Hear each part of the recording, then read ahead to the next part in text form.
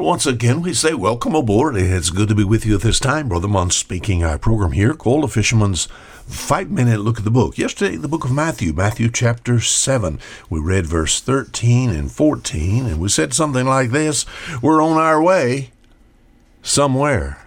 Where are you headed, my friend?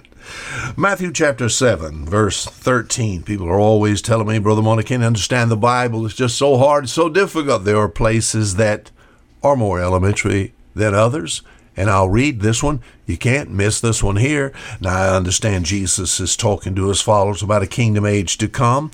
Right on down to that age that's mentioned there in Revelation chapter 20. We think about the millennial kingdom. But here in our text, also the Lord Jesus Christ is describing man's travel into eternity, and it's somewhat like traveling down a road. I read as follows: Enter ye in at the strait gate. For wide is the gate, and broad is the way which leadeth to destruction, and many there be which go in thereat. Because strait is the gate, and narrow is the way which leadeth unto life, and few there be that find it. A narrow way, a broad way. We think about one road, wide, broad, heavily traveled, yet it goes to destruction.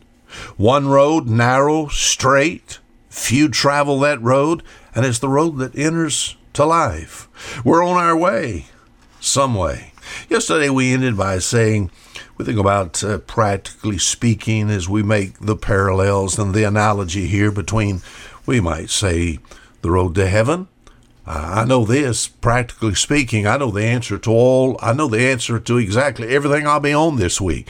If there's a way to heaven, I find John chapter 14, verse 6, Jesus said, I'm the way, the truth, and the life. It all has to do with Jesus Christ. But along the road of life, kind of like along the road of life physically, I've traveled many a road in America, outside of America, and along the road there are erected things that are supposed to be able to help and protect the traveler. What is that? It's signs.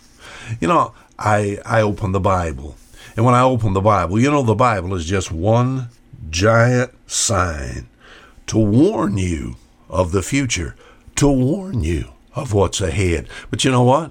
That people just don't read the signs. Wouldn't it be something if along a physical road you are driving, as far as those signs were concerned, you ignore all those signs? You know what's going to happen? You're going to be headed to danger.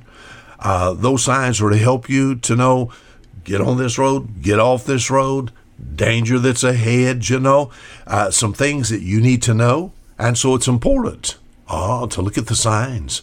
As far as the Bible is concerned, you fail to read the Bible, my friend, I know this, destruction is ahead for you. So I open up the Bible, and you know what I find? I find many a sign.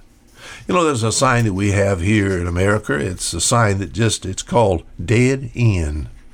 Just dead end. I've gotten on that street. I've gotten on that road. I've gotten on that street and on that road, and Mrs. Munn said something like this: I told you. Isn't it something that they're always right, But if you ignore that sign, now you're on a dead-end road. There's a sign. It says dead end. You travel a little further. It says dead end, And if you keep traveling it, you said, what's going to happen? It doesn't make any difference whether you believe it or not. It's still going to be a dead end at the end of that road. You're going to have to turn around, As far as life itself is concerned, I think mankind, of course, he's born on that broad road. It says in Proverbs chapter 14 and verse 12, it says, there is a way which seemeth right unto a man, but the end thereof are the ways of death. You know what? I find that many a man, woman, a young person, they think they're on the right road. And you would almost be a betting person, and I'm not, that you're on the right road, but there's a way that seems right unto a man, but the end thereof are the ways of death. It says in Proverbs chapter 21 and verse 2, every way of man is right in his own eyes. I wonder, my friend, you're headed somewhere. We're on our way somewhere. A broad road, many people. A narrow road, few people. What road are you on? Until tomorrow, fisherman, saying goodbye.